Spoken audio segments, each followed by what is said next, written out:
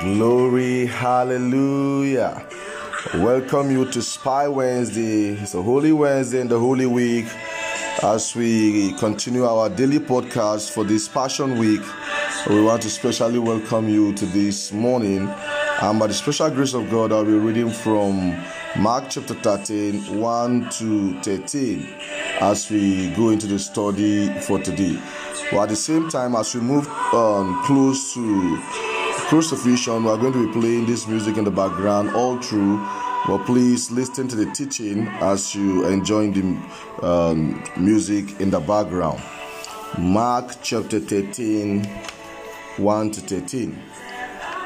And as he came out of the temple, one of the disciples said to him, "Look, teacher, what wonderful stones and what wonderful buildings."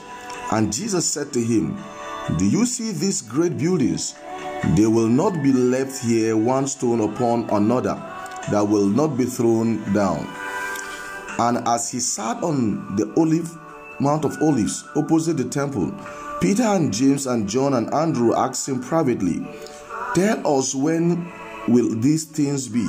And what will be the sign when all these things are about to come to be accomplished?" And Jesus began to say to them, "See that no one leads you astray. Many will come in my name, saying, 'I am he,' and they will lead many astray. And when you hear of wars and rumors of wars, do not be alarmed. This must take place, but the end is not yet. For nation will rise against nations, kingdom against kingdom. There will be earthquake in various places. There will be famine. These are but the beginning of the birth pains. But be on your guard, for they will deliver you over to the councils, and you will be beaten in synagogues, and you will stand before governors and kings for my sake, to bear witness before them. And the gospel must first be proclaimed to all nations. And when they bring you to trial and deliver you over, do not be anxious beforehand what you are to say, but say whatever is given you in that hour. For it is not you who speak, but the Holy Spirit. And brother will deliver brother over to death, and the father his child, and children will rise against parents and have them put to death. And you will be hated by all for my name's sake, but the one who endures to the end shall be saved." May we pray. Heavenly Father, we thank you for this beautiful morning, seeing how you have shown to us the importance of what you have done and how Israel have proven to be fruitless, and even the temple sacrifice not longer useful because you have stepped into the scene, you have stepped into your creation. Therefore, as we study this morning, continue to open our eyes in Jesus' name. Amen. We know judgment is coming. We know for sure judgment is coming. After Jesus have clearly shown to the disciples that Israel is fruitless, just like the temple is fruitless, and he pronounced judgment as the king judge over Israel and over the temple, and the sacrifice, the items needed for sacrifice has been thrown away and some overturned. The Pharisees and the scribes understand this clearly, and they began to plot to kill him. Now Jesus immediately he stepped out of the temple in verse 13. The disciples were wondering, why will Jesus say this kind of thing? Look at how beautiful the stones of the temple looks. Look at how beautiful the temple itself looks. And Jesus said to them in verse 2 of Mark chapter 13, "Do you see these great buildings? They will not be left here one stone upon another that will not be thrown down." So the disciples are also trying to miss out. You know, if you've seen the beautiful temple of Solomon, they are mighty buildings, and these are things to be admired by human eyes. You know, people literally go there to behold the beauty of what God has instructed Solomon to build and what Solomon successfully built. But Jesus clearly said to them, none of these things will be left on each other.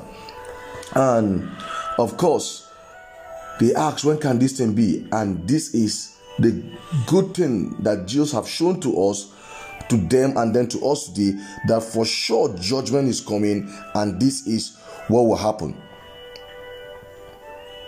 Number one sign, false prophets, from verses 5 to 6, of course, verses 21 to 23 of the same Mark chapter 13. What characterizes these false prophets are exaggerated claims and signs and miracles, because the very real danger is that the elect may also be led astray. And that's why we are warned, do not be deceived. In every sign, he said, he gives a counsel. False prophet will rise, exaggerated claims here and there of what God have used them to do. Sometimes you even see that, but you know they are not true. I'm not disputing the fact that they are not signs, they are not miracles. But every child of God who has the Spirit of God in him should be able to sense when these things have been exaggerated, when these things are not being genuine. And that's what Jesus is saying. If not, if you're not able to do that, even though you are elect, you may be led astray. Sign 2, catastrophe, from verse 7 to 8, is a stuff feels in our newspaper today. The catastrophe we hear about, all kinds of evil happening here and there. Of course, for those who are in Nigeria as well, those who are in North, there are reports of daily killings, kidnapping, rapings, and all kinds of evil. And these are the catastrophe that are coming close. In other countries, you hear about earthquakes, you hear about wars and rumors of wars. But all of that is only the bed pains of something even worse that is to come. So if you have ever seen any of these things closely, or you read the newspaper or see some gruesome pictures, this is just like a woman entering into her labor, the bed pain just about to start, because there is something worse. Jesus is saying for sure judgment is coming. And of course, this is a reason why people will worry and fear. It's natural. So Jesus said, do not be alarmed. It's a very good practical warning and counsel for us. Sign 3, persecution, verses 9 to 13. Opposition to Christians will come from every conceivable quarter, like we're seeing today. That's what Jesus is saying. You know, nations, brothers coming against brothers, father against their children, all kinds of things are coming against the church today. But Jesus is saying this is happening because of my name's sake. But there is God's purpose through it all. The worldwide spread of the gospel will surely take place. That is what really matters. You know, and that's why he always called his disciples to instruct them. The instruction then to the disciple is speak out fearlessly and stand firm. If there's anything that we're not doing, is we're in fear. We don't take to the counsel of Jesus, and we're not speaking fearlessly. If there's anything that we ought to be doing, every other sign is happening, but not this one, which is the side of the Christian to rise up and speak fearlessly, stand firm, and preach the gospel, because the gospel must be preached all throughout the world. Sign 4, sacrilege, verse 14 and 20. Let the reader understand. If you check verse 14, you see that it implies that we will understand what Jesus means if we think about it clearly. You've seen that if you're thinking about it, you see what he means. As usual, the meaning is in the Old Testament, referring to the discretion, like you see that in Daniel chapter 11 verse 2, the destruction in Daniel chapter 9 verse 25 to 27. Of course, that of Jerusalem and of the temple, you see that clearly it has happened already. And of course, this happened first in 167 BC with the Areopagus Epiphanes, and again it happens in 70 AD with the Romans.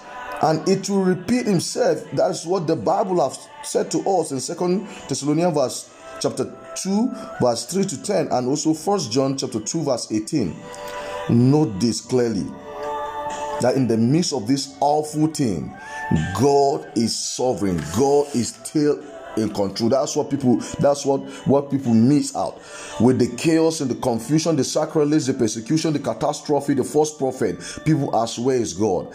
When you look carefully, and that's why I said, let the reader understand. Of course, the sign that in all of these four signs, in the things that are happening in all generation, is showing to us that God is in control. Why? Because he knew them before it happened, and he has said that ahead of time. So of course, it is all happening exactly as the God in control has said it. So if he's not in control, he wouldn't have known about it, he wouldn't have said it. But it's a thing that Christians need to understand. As you read the scripture, let the reader understand that God is sovereign and God is in control and God has said it, and what God said, it's happening. That should give us courage, but that should also make us to be careful. Why? Because this is not the end, but the end is coming, and for sure judgment is coming. So like we saw judgment on the fig tree, the key thing here is that these things in verse 29 refers to the sign in verse 5 and 23. But listen carefully. So when we see the four signs, we will know that he is near, because all these signs repeat throughout history. In every generation, do you see a sign that he has won and what has happened?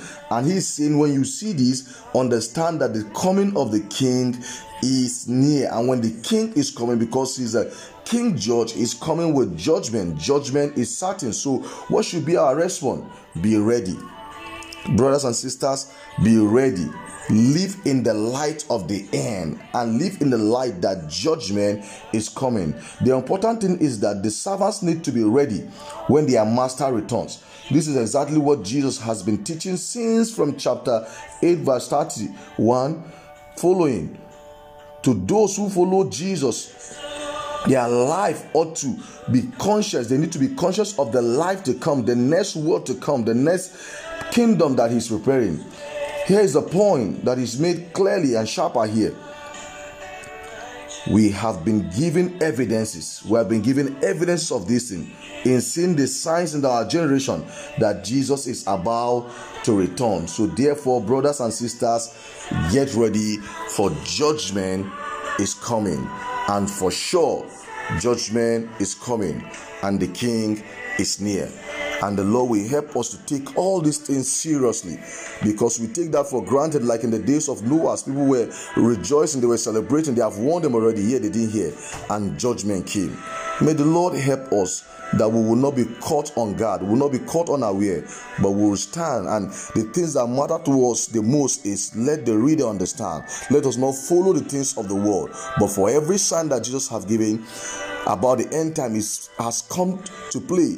I believe what is holding up, or what is holding him up from coming, is the gospel has to be preached. And by all means, if you've listened to this podcast, do your best, share it with your brothers, your sister. You never can tell where this will reach and who this will bless, because if you don't know judgment is coming, then you may live your life carelessly. The Lord will help us to be prepared all the times, in Jesus' name. Let us pray.